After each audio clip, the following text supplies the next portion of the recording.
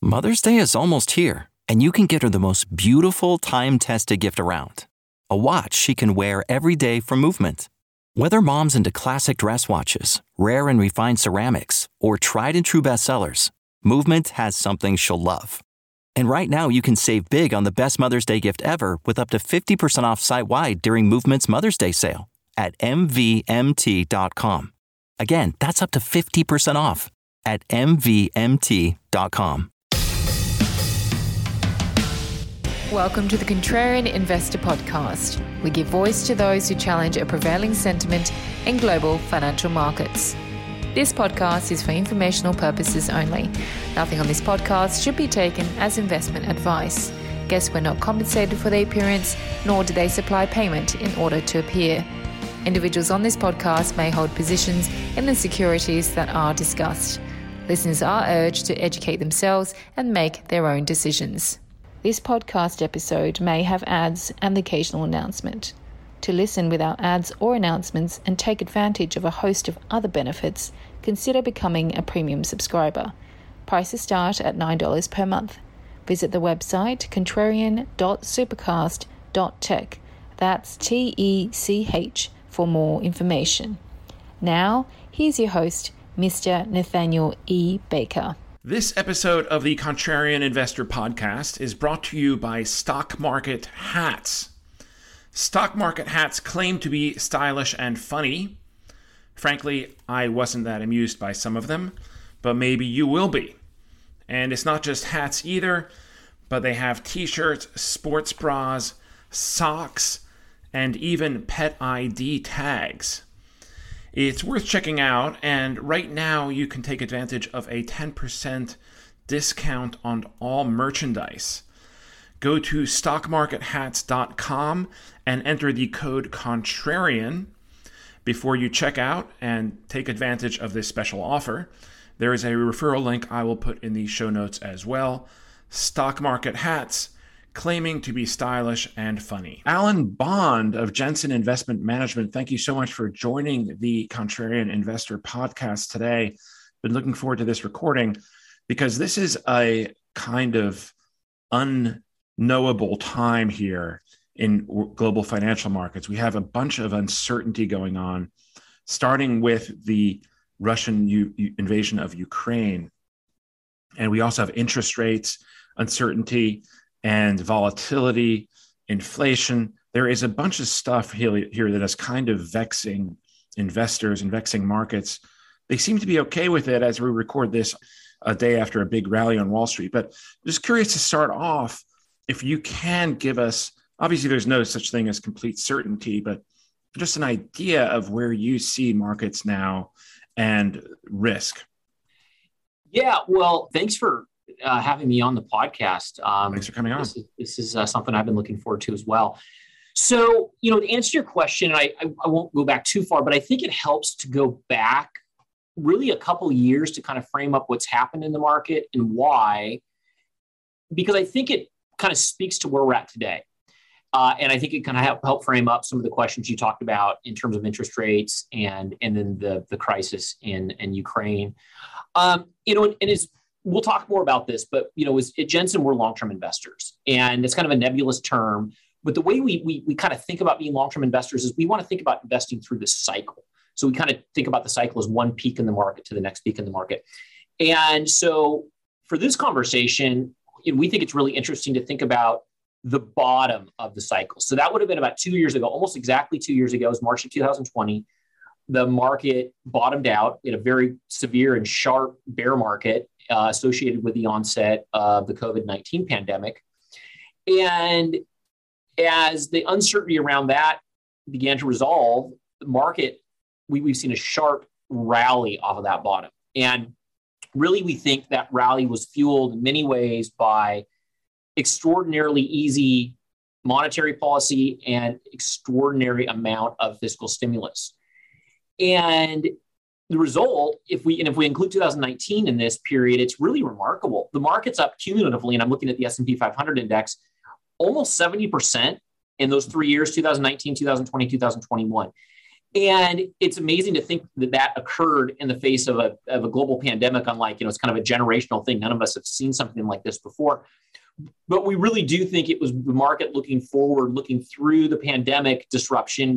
We saw a very quick and largely successful in many ways healthcare response to it in terms of vaccines and so forth. And then again, we've seen some really, really generous policies. What we've seen more recently is that the combination of this stimulus and then some hiccups in the global supply chain as we start getting back going has resulted in inflation. And so that kind of brings us to where we think we're kind of an inflection point right now in terms of these large market drivers. The reason is that monetary policy, believe it or not, is still very easy. Fed rates are near zero. The Fed is still doing quantitative easing purchases, but they've indicated they're going to start raising rates sooner rather than later. So we expect that to go more hawkish. And then fiscal policy is kind of becoming neutral. So those drivers are gone. And now we have to grapple with higher inflation. And like you mentioned, a rise in interest rates. And then the disruption in geopolitically with Russia and Ukraine kind of adds fuel to that fire from a kind of an economic or financial implication standpoint. The result is the market's down this year. I think 7% or so as we record this. We're giving back some of those gains. So to frame up where we're at today, I think there's two issues that we're grappling with, but they're related. One is the resolution of this issue in Ukraine, and goes without saying, but we're going to say it anyway. Our heart goes out to the people in Ukraine. This is a tragedy and it's a crisis, and it's first and foremost that at a human level. From an economic standpoint or from a financial standpoint, in and of itself or in and of themselves, Ukraine and Russia, they're about 2% of global GDP combined. So we don't expect a huge amount of disruption from that standpoint. Where we see the potential for disruption is more second and third order. Those obvious second order impact is on cost and on this inflationary issue that we were already dealing with, in the sense that Russia is one of the key energy providers to Europe and globally, and Ukraine is a key commodities provider. And so if we see disruption in Russia's energy and Ukraine's commodities, that can add to that inflation. And I think it can add to maybe a slowdown in Europe. The larger, maybe the next order impact would be, does this geopolitical instability there, right now it feels like it's isolated, does it become a contagion? Do we see more activity? And then that would be more of a broader disruption from a GDP standpoint. So that's how we're thinking about the market kind of the last couple of years, and then how Ukraine and Russia and then this inflationary question or the persistence of this inflation sort of fit in. Interesting. Yeah, that's a really good way of framing it. Couldn't have said it any better myself. And so where do you think, though, cyclically we are here? Like, whether it's quadrants or what stage of the economic cycle are we at? Is there still juice in the business cycle, at least in the US? How much and for how long? Yeah, that's a great question. This is obviously kind of a weird business cycle in the sense that, like I mentioned, we were still in an economic expansion 2 years ago, and then the pandemic hit, and it just sent everything spiraling. And so what we've seen, really, the economy is just in this weird spot where we're dealing with disruption, still dealing with disruption from the pandemic, but also reacting to a tremendous amount of stimulus. And so it's created kind of a weird business cycle, maybe a bit faster, because if you let's just look at it relative to the last cycle. So the market bottomed out in early 2009. The Fed went really, really easy. We saw some fiscal stimulus. We saw, at that time, kind of unprecedented Fed policy with zero bound interest rates and quantitative easing, and that stayed in place for about 5 years. So the Fed essentially went neutral on QE in late 2014, and then started raising rates in 2015. Right. So that was about, let's just say, 5 years of very, very easy Fed policy. Right now, we're about 2 years into that, and we're already talking about interest rate increases. And so the reason I bring that up is you think about when the Fed starts to tighten or starts to talk about tighten, that can be kind of thought of as mid-cycle. And I think that's probably the right way to think about where we're at right now, but it's happened very, very quickly as a result of some of these other factors that we're at. And so, so what we needed, we're going to see is the Fed and other global financial leaders, their ability to navigate and try to create some sort of a soft landing, and that it appears that it could be a lot trickier given that the level, the magnitude, and what seems to be persistence in terms of inflation. I was going to say, has the Fed or any central bank ever been able to engineer a soft landing? It seems they always talk about it, the last couple cycles that I've been around for, at least, and it never seems to happen. I think there may have been soft landings in the past, but probably before my career in investment started. I mean, you could argue that they were on their way to engineering a soft landing the last time around before the pandemic hit, because the economy was still growing. They'd raised rates, created kind of a stability in terms of rates, and then the unexpected happened, and we had a pandemic that sent us into a recession. So so who knows, that could have been it, but it's a great question, and I believe that task is more difficult right now, given that we've got a lot of inflation, but we also still have a lot of uncertainty with the pandemic, and now this geopolitical issue as well.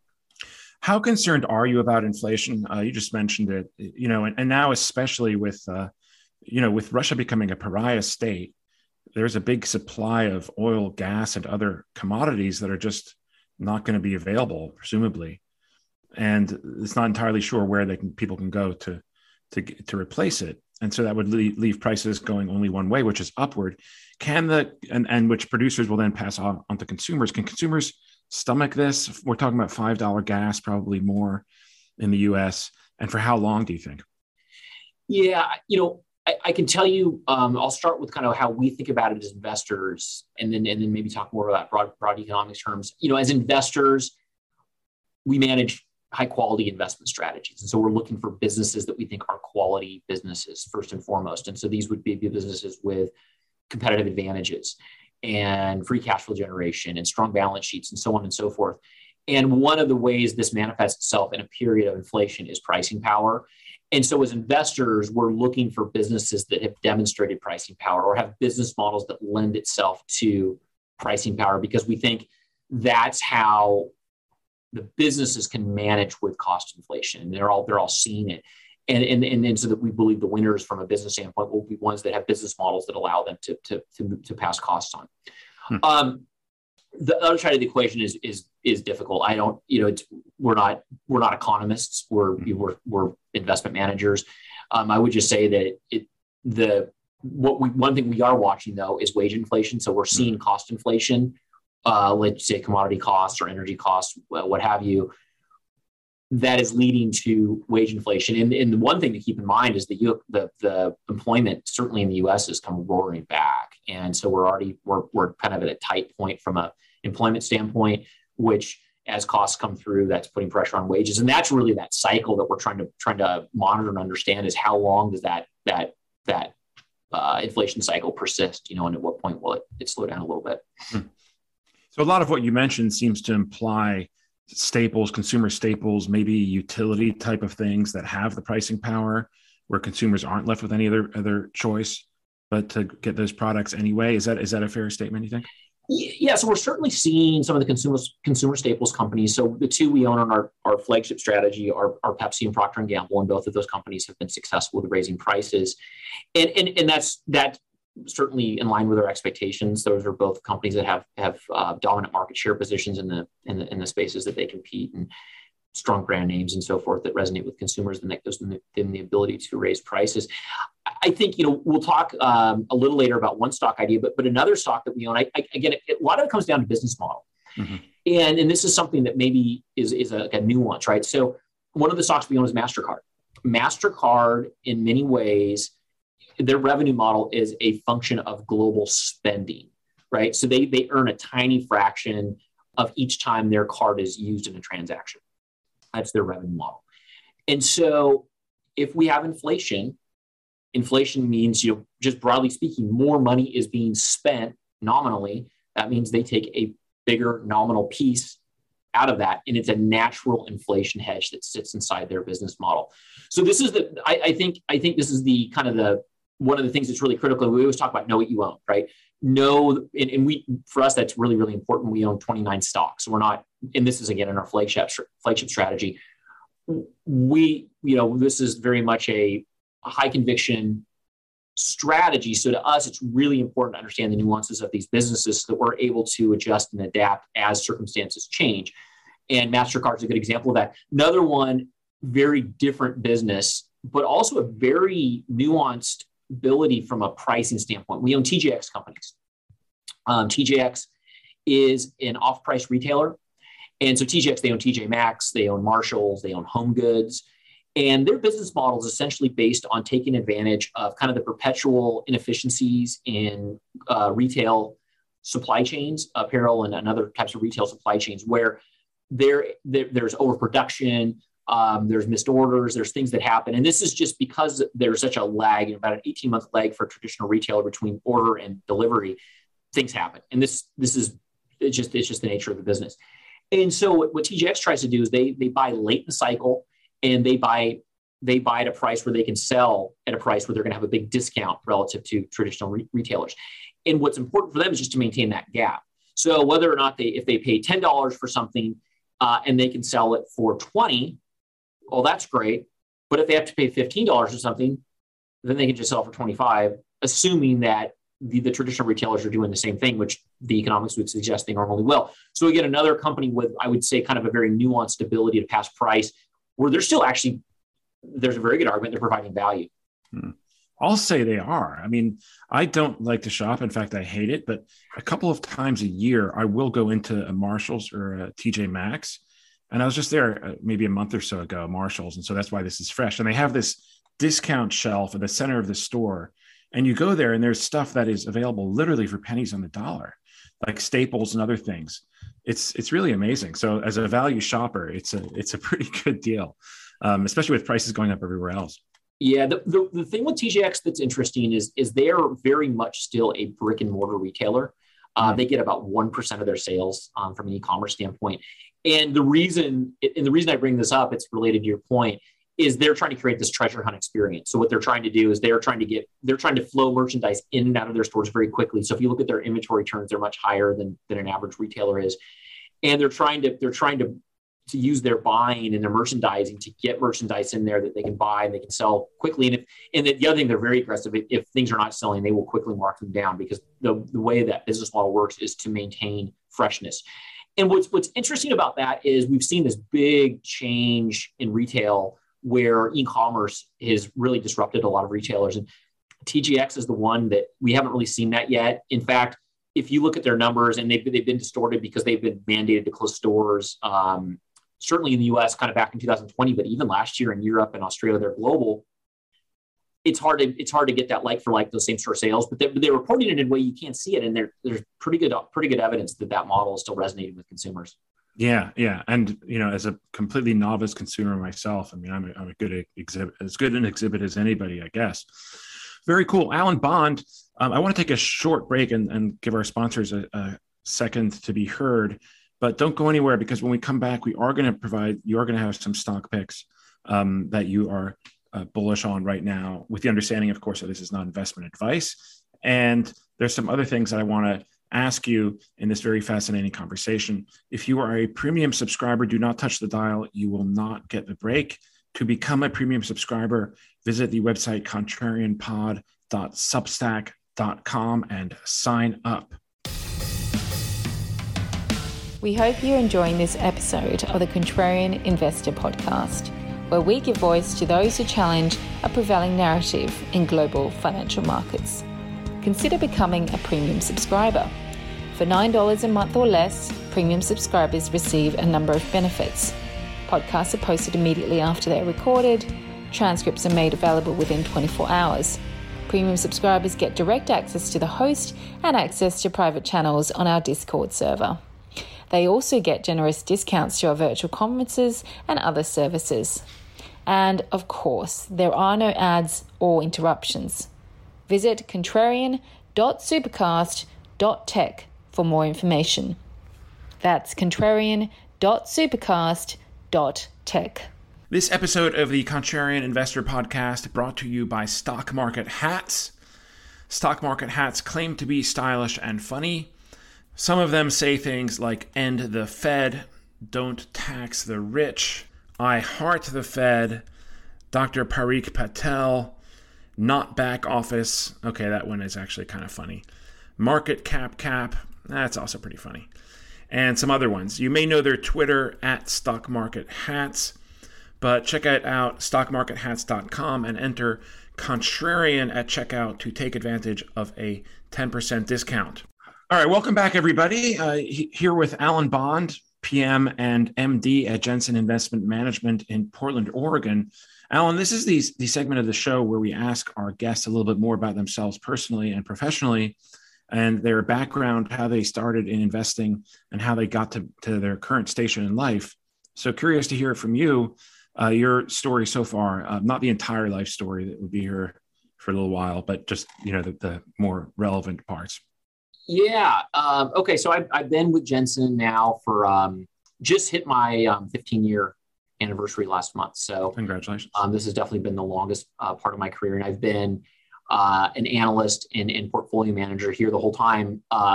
Started out as an analyst, but I'm still an analyst and now I'm a portfolio manager as well on two of our strategies.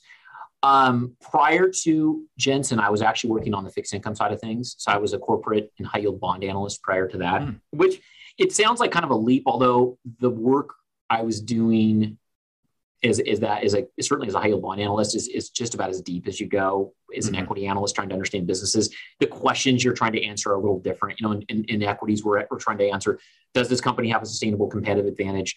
Does this company have opportunities to grow and create value? Those are the two primary questions we're trying to answer. High yield, it's like, is this a good business? Are they going to be able to pay their interest and pay me back at the end? Those are, but the type of analysis that goes into that is pretty similar. I started the business in 1998, and it kind of what sparked my interest, I suppose. I was an undergrad. I took some finance classes and it just sort of clicked. And I was like, I think I kind of like this. And so I was lucky enough to be able to find a way to make a career out of it. I finished the CFA in 2002. So I've kind of done that track as well. And I just, from a personal level, I think it's a phenomenal career. It's something where the market kind of keeps you honest. You get the chance to learn something new just about every day and work with a lot of smart, dedicated people. So I think it's a really neat place to be. Very cool. Nice. And so, let's talk a little bit about these stocks. And you mentioned MasterCard at the outset. And how is that different from Visa? I've always wondered this. Or are they fundamentally the same? Yeah, that's a good question. And the reality is not much. They are very similar businesses. They both were spun out of essentially bank consortiums. So that's how they start. That was how they originated. I'll just try to give you. So the big difference is Visa is larger. If you look at market share, basically in terms of number of transactions or whatever, Visa's 60%-ish, MasterCard's more 30-ish. So that's the biggest difference. Their revenue model is identical. And there is a caveat here that may be worth kind of sort of interesting, I think. So you think about Visa and MasterCard, they operate what are called open loop networks. What that means is they facilitate the secure and efficient interchange between banks when we make a transaction. So when we think about, let's say you go to the grocery store and use your credit card. The grocery store has to be able to take your credit card. So they have a bank that they work with that allows them to accept your credit card. That's often called an acquiring bank. Your credit card has been issued by a bank. For me, it's Bank of America. So Bank of America is my issuing bank. So now I've got me, the grocery store, their bank, and my bank. MasterCard and Visa both just sit in between the banks, and they facilitate, again, the communication language and channel that allows for secure and efficient transfer of assets between those banks. And that's all they do. And so, again, they take, people probably heard about interchange. Interchange is essentially if I spend $100 at the grocery store, the merchant only takes about maybe, 99 something of that. And then that fraction, that difference is split among those different parties. MasterCard and Visa get a sliver of it. Most of that money goes to the issuing bank. So whoever your credit card's with gets the vast majority of that. And so again, when I talked about MasterCard, their revenue model is very much a function of just global spending. And the big growth story with them and Visa has been that electronic transactions are increasingly displacing cash transactions around the world. Right. So there's this massive secular growth driver that's benefiting both of those businesses because of their kind of entrenched position, brand name, distribution network, acceptance network, so on and so forth. We think these are tremendous competitive advantages shared by both businesses. Where this is different, if you think about an American Express, is a good example. They are called a closed loop network. So American Express does all of that stuff that I described. They are the issuer of the card. They are the acquiring bank that represents the merchant. They are, and then they again, they're the card issuer, and then there's you. So they're really there. And then they take the interchange in the middle. And so it's a different business model where for them, it opens them up more to like credit risk, with consumers and their credit, whereas MasterCard and Visa really don't take credit risk in that regard. And so it's a different business model. They get to capture more of that spread, but it's not as scalable, and it's also not as, it also is not a pure play as much as Visa, MasterCard are. Mm-hmm. Yeah, really interesting. I mean, it's an amazing business model, this idea that whoever had it to create this little tiny middleman that it's literally just a sticker on a card, right? They don't lend any money, to your point. They don't. I will tell you this about MasterCard. One of the big things that we try to do as investors is we pride ourselves on due diligence, and we will often get, as part of our due diligence, we try to meet with senior management. And with MasterCard, we were able to do that, and we had that meeting. And the one thing, I was the lead analyst on it. So this could be a business where it would be very easy to become complacent because, like you said, they are doing one small sliver of a thing. It's very lucrative, and there's a natural growth driver. But you have to think about it as a technology business, meaning that there are competitive threats. And if you're not willing to stay a step or two ahead of competition, you can get displaced pretty quickly. Now, MasterCard and Visa have a huge leg up on competition because they generate so much cash for investment. They can go out and buy new technologies. They can develop technologies. They've put a lot of effort into security and a lot of effort into analytics so that they collect a lot of data with these transactions, and then they can create analytics and sell that data. That's been a really, really great kind of diversifier and growth driver for MasterCard. But what struck us when we talked with MasterCard and their leadership was that this was a company that was very much focused on the next thing. It wasn't about, hey, we're going to sit back and kind of clip the coupon on this phenomenal business. We are going to do that, but we're going to reinvest. And so what they've done from a reinvestment standpoint is they've tried to open up what they call new payment rails. So think of credit card payments as one rail. There's debit card would be a different rail. Business to business would be a different rail. And they're investing in that. Again, they've invested in kind of data and analytics and security. And this is really what's makes us feel comfortable that MasterCard's not only a great business for today, but they're taking steps to make it a good business for the future as well. Yeah. To that, are there any concerns about, you mentioned displacement. There's been a couple that immediately come to mind, buy now, pay later, and then the decentralized finance. To the extent that you take that seriously, if you do. And I know that there have been some acquisitions of BNPL in that space, but how much of a concern is that as far as being a displacement? Yeah, so buy now, pay later is something that MasterCard is doing themselves. Yeah, they're piloting it right now. So this is it really just falls back to where is their competitive advantage. Their competitive advantage is their ability to seamlessly and securely facilitate transactions between banks. And a lot of the kind of the fintech that we've seen, maybe they'd like to do that, but they pretty quickly realized that it's much more efficient for them just to partner with MasterCard or partner with Visa, and then allow them to try to make maybe the front end easier or better, either for the merchant, either for the consumer. And then MasterCard has been very open about partnering. And they've done everything they can to make them a beneficial and an easy partner, so that they maintain their moat around their part of the financial networks, or they're part of the transactions, but they're allowing innovation to happen around that as long as their core business stays intact. And then again, they've also acquired a lot of these types of businesses. They are piloting their own buy now, pay later program. Mm-hmm. So this is I think a business that's trying to maintain a very strong legacy business, but also be forward looking. Sick of me yet? Become a premium subscriber and avoid all ads or interruptions. Other benefits as well. Visit contrarian.supercast.tech for more information. Cool. All right. So now you have these three ideas that you want to talk about here. Let's take them in alphabetical order. The first one is it's just three letters starting with an A. Tell us about that. Okay. Yeah. So with ADP, I think formerly known as automatic data processing. Mm-hmm.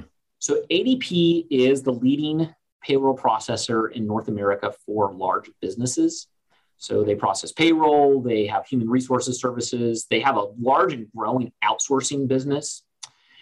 And it is a business that is characterized by very high customer switching costs and very high scale advantages, and then therefore a very high customer retention rate. So this is what we think the crux of the competitive advantage for ADP is that they can process payroll more efficiently and more easily than any one individual company can do it. And so once they've won business, it's very unlikely that business leaves from them or with a competitor. And so their customer retention rate is over 90% consistently. It's also, a revenue model that we think is really a powerful revenue model. I kind of talked about the nuance and understanding this, and this is one of the things that we really focus on more trying to analyze businesses. How do they make money? ADP's revenue model is largely kind of a fee per transaction. So every time they cut a check, every time they do something, they create revenue. That creates revenue recurrence in the sense that it's, as long as they're writing these checks and doing these things, they're going to generate revenue. It also makes it relatively easy to model or easy. It's predictable in the sense that you can kind of, we understand what's going on with employment growth. We know that what their percentage of market share is and so forth. Gives us a pretty good proxy for understanding how ADP's business should perform. It also creates a lot of natural operating leverage. So this means that sales will tend to rise faster than expenses over time, which means improved profitability. That is the core. And then from a growth standpoint, there's two things going on. Number one is we've already talked about the employment markets come roaring back, and that's a benefit for ADP. The other thing they've done is they've tweaked their modeling, made more of a kind of a software as a service or cloud-enabled model that's allowed them to go down market and work with smaller and medium-sized businesses, there's a lot more opportunity in terms of numbers of businesses there. So that's kind of our investment thesis on ADP kind of long-term. The one thing that's interesting about ADP right now is there's kind of this part of the business that I think sometimes gets overlooked that's kind of a natural inflation hedge. So as part of their business, they receive cash from their clients before they have to pay the cash out, right, when they're cutting paychecks. And last quarter, they had about $32 billion in these funds that are held for clients. And they are able to invest these assets in very short-term safe investments. Last year, they earned $422 million in interest income from those cash balances.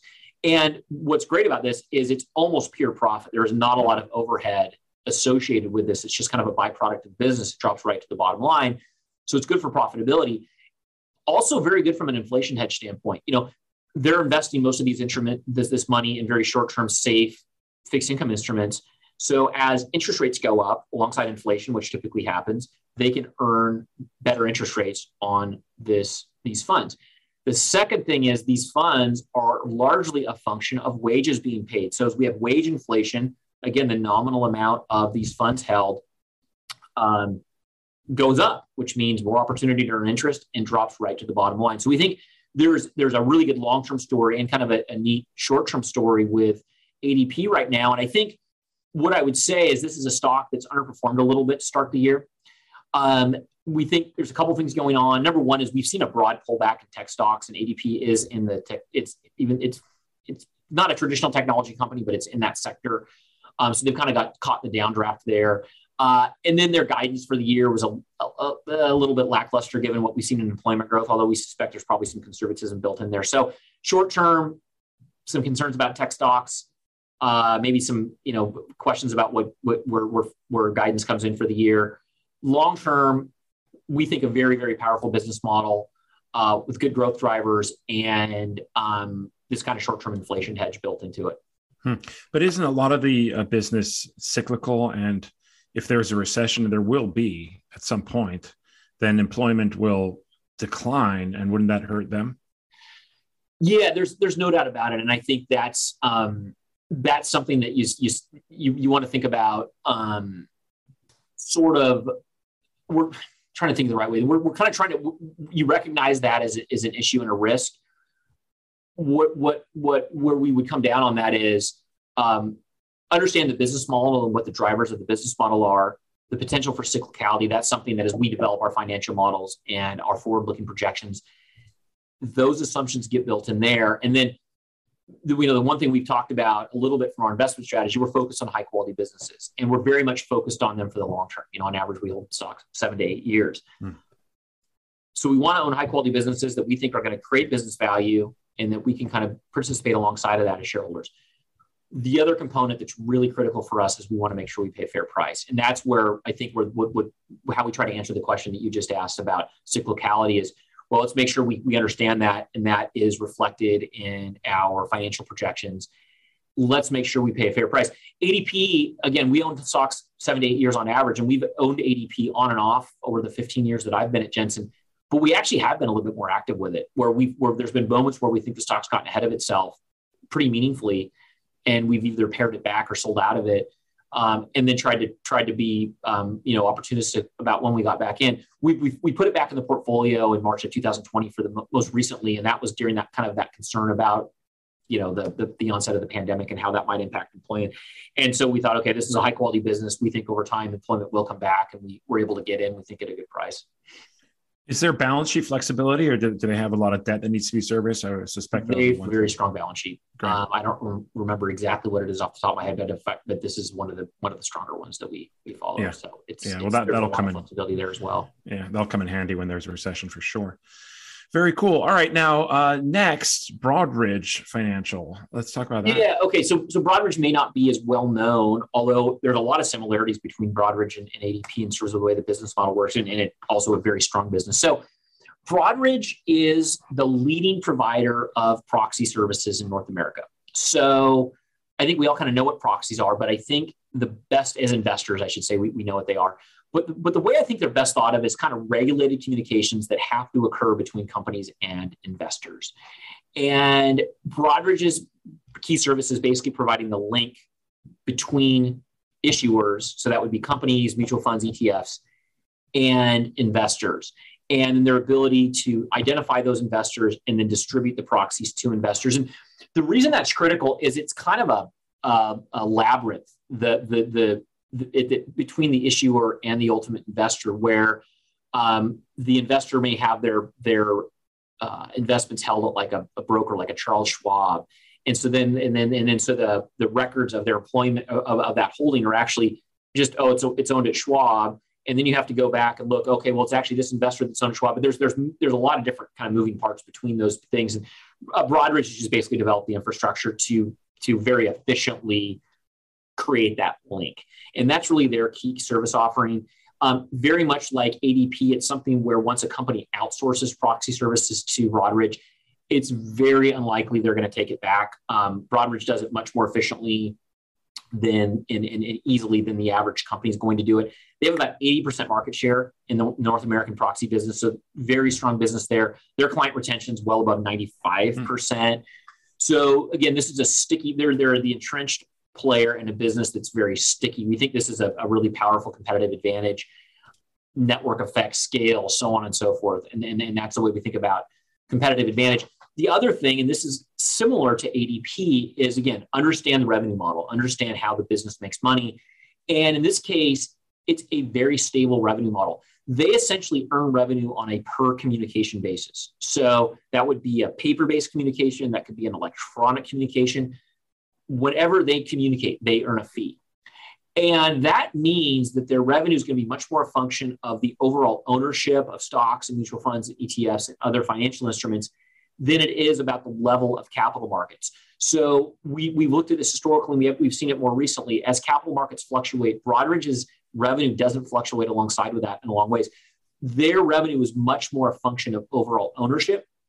And what we've seen in the last couple of years is this kind of quote unquote democratization of investing, which has led to more holdings of investment instruments and therefore more proxy deliveries. And this has been a really good growth driver for Broadridge. And so we think about Broadridge more as a very good business, solid, consistent revenue model, strong competitive advantages. And then they've invested that again into analytics, kind of like what I talked about with MasterCard. They collect a lot of data when they're doing these proxies about who the investors are and how much they own. They can package this in the analytics and sell it to financial advisors that may want to prospect. They've also got a very strong business kind of separately outside of the proxy business in processing transactions for kind of mid-sized capital markets firms. So there's a diversification benefit to it too. So we think it's a strong business. Also like ADP, not as pronounced, but they have a business where they hold cash for clients. And it's a business called Matrix Financial Solutions, and they provide trust and custodial services to financial institutions. The last quarter, they said they had about 1.8 billion in assets under management. Again, they can generate this, invest interest income, drops right to the bottom line, just like I talked about with ADP. And it's kind of an inflation hedge that sits there underneath the surface for what we think is a very strong business. And again, if you look at kind of where we at in the market today, short term, Broadridge shares have also pulled back a little to start the year, also classified as technology stocks. We think there's been some pressure there.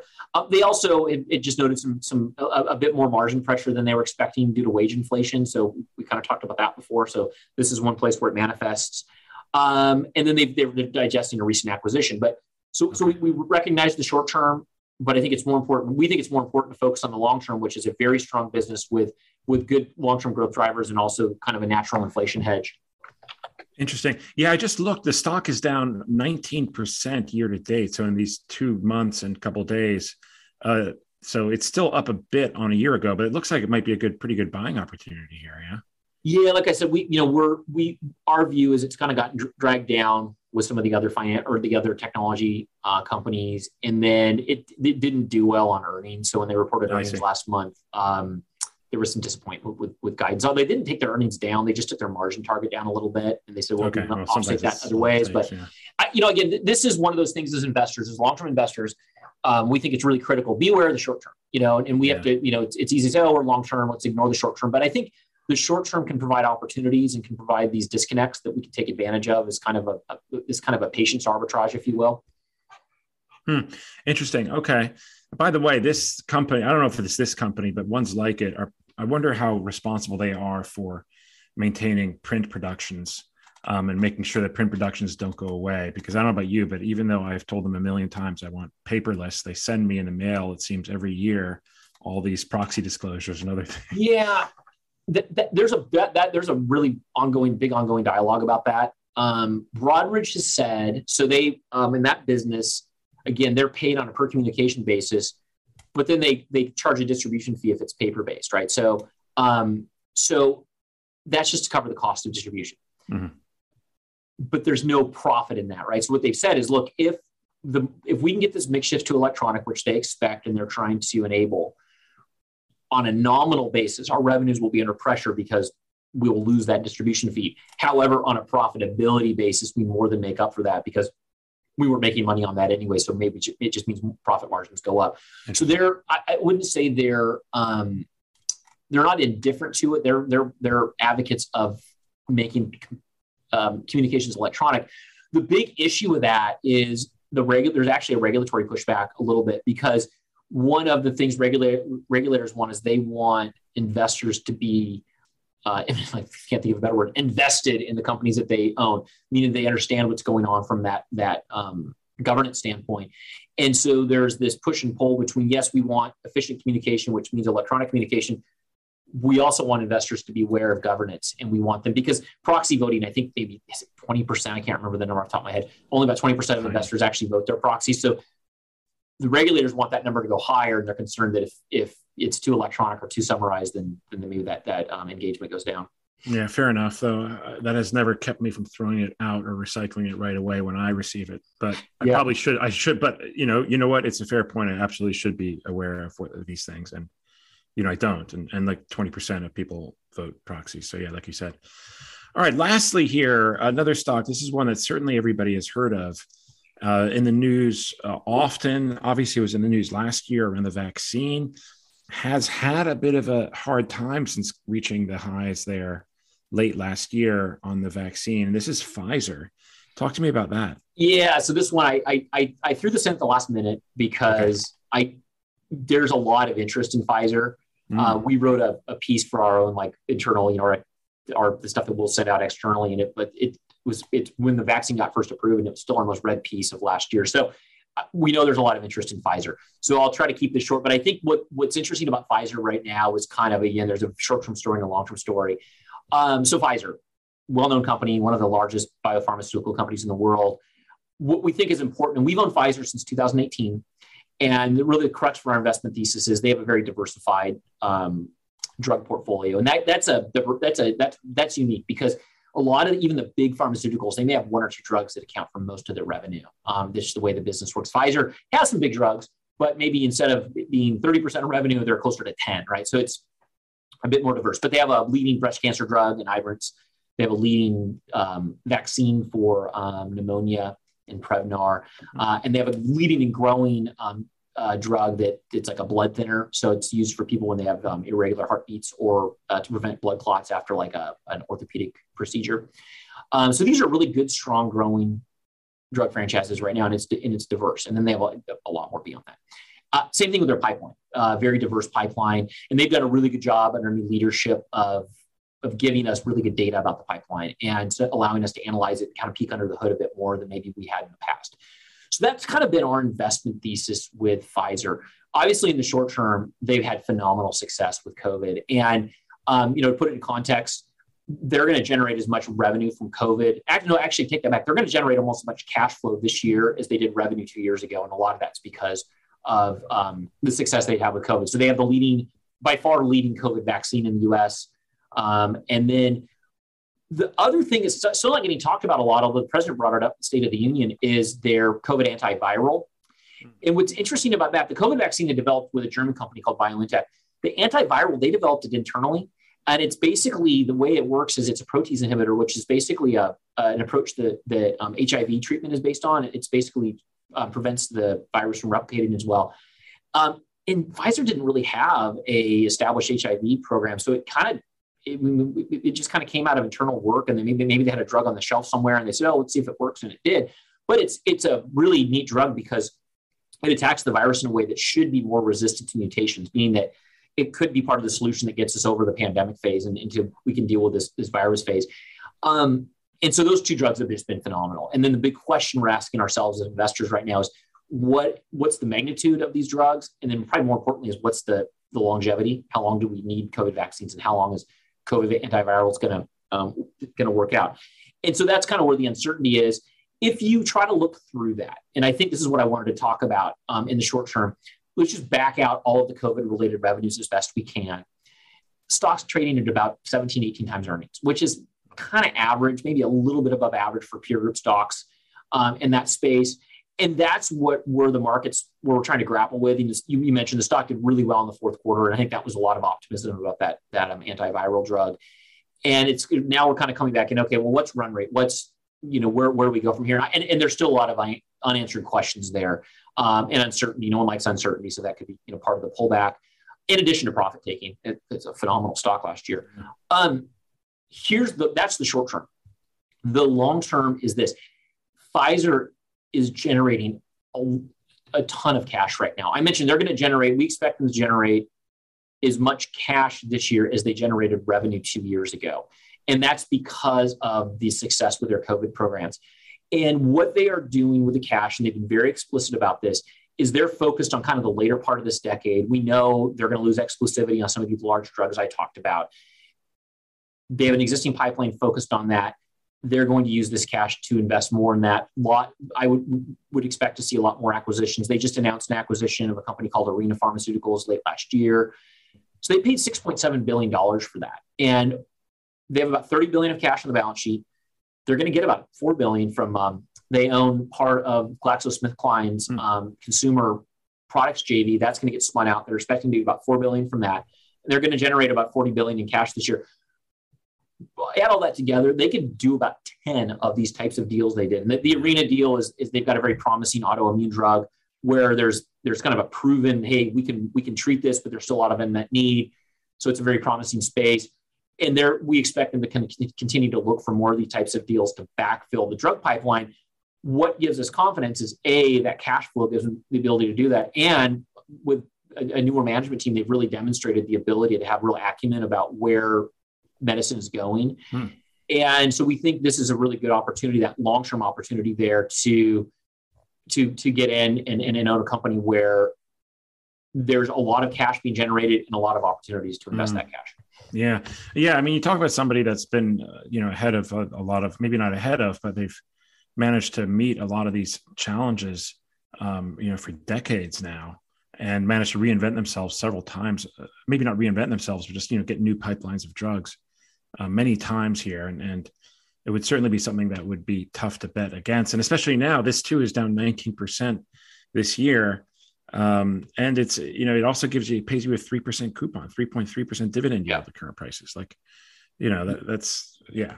If you, again, you get paid you get a little bit paid to be patient with this one. And again, we're trying to identify stocks that have sold off a little bit this year, kind of that short-term, long-term piece. And the short-term piece is exactly what I just said. There's uncertainty about the longevity of those drugs. And then probably a fair amount of profit taking based on the success that Pfizer had, that the stock had in the fourth quarter. Made sense. So we think we're kind of this lull, and as some of those questions start to get answered, and their ability to identify other good targets for future drug pipeline, that's something we're going to monitor and make sure that we're staying on top of, because I think that's really the kind of that key to that long-term story. Is this the kind of company where they make an acquisition and the market actually rewards it? Because most of the time, the typical M&A playbook is that the acquirer's stock sinks. But if it's a growth company, or I guess maybe something like this, it goes the other way, because, the market gets more excited about the prospects for future growth. So, so you're right. So it's a mix. The answer to that, at least in my experience, is yes and no. With Pfizer, given that they're spending internally generated cash, the calculus is going to be what price are they paying for these things. And the tricky part with pharmaceutical companies is oftentimes they are buying companies with no revenue. Yeah. So you're basically having to make an assumption about what future revenue could be. So you're looking, like I said, this company they just bought, they have a very promising autoimmune drug. And so we kind of know there's a lot of growth in that space. It's an area of a lot of innovation, and there's opportunity. There's a lot of opportunity there. So we can kind of put some sort of a probability on the fact that, okay, this is successful. It's going to be able to be marketed. And if all that happens, any price you pay is probably going to be pretty good because of the future success you could have there. But it's binary, because if something fails, then now it's really hard. My point is, it's really hard. You almost have to, with pharmaceutical companies, you have to try to understand what they're trying to pursue from a disease area standpoint. And then, there's a little bit of a leap of faith that they were going to be able to be successful with these drugs. And to us, again, it would come back down to, we'd much rather see Pfizer do 10 of these types of deals and maybe be successful on 7 of them than try to do one big deal and put all your eggs in one basket. That would be much riskier in that regard, because we really won't know the success of this deal for probably several years to come. Yeah. Very interesting. Alan Bond, thank you so much for joining the Contrarian Investor Podcast today. Maybe in closing, you could tell listeners how they can find out more about you and about your company. And I'll put this in the show notes too, so people have the links. Yeah. So Jensen Investment Management, we're a boutique firm based outside of Portland, Oregon. We manage about $13 billion in total assets across 3 equity strategies. I think the one thing to note with Jensen is we are an independent firm. We've been independent since day one. We strive to remain independent forever, and we have successfully transitioned ownership from kind of the first, second, third, and we're already in the 4th generation of ownership. So we think that makes us somewhat unique as a boutique firm, as we've demonstrated independence. I don't think you're active on social media at all. There's a big Twitter community in the investment world, but yeah. Yeah, we're active on LinkedIn. Okay. And so you can find us there. Mm-hmm. Not so much on Twitter yet. Fair enough. Okay. Yeah.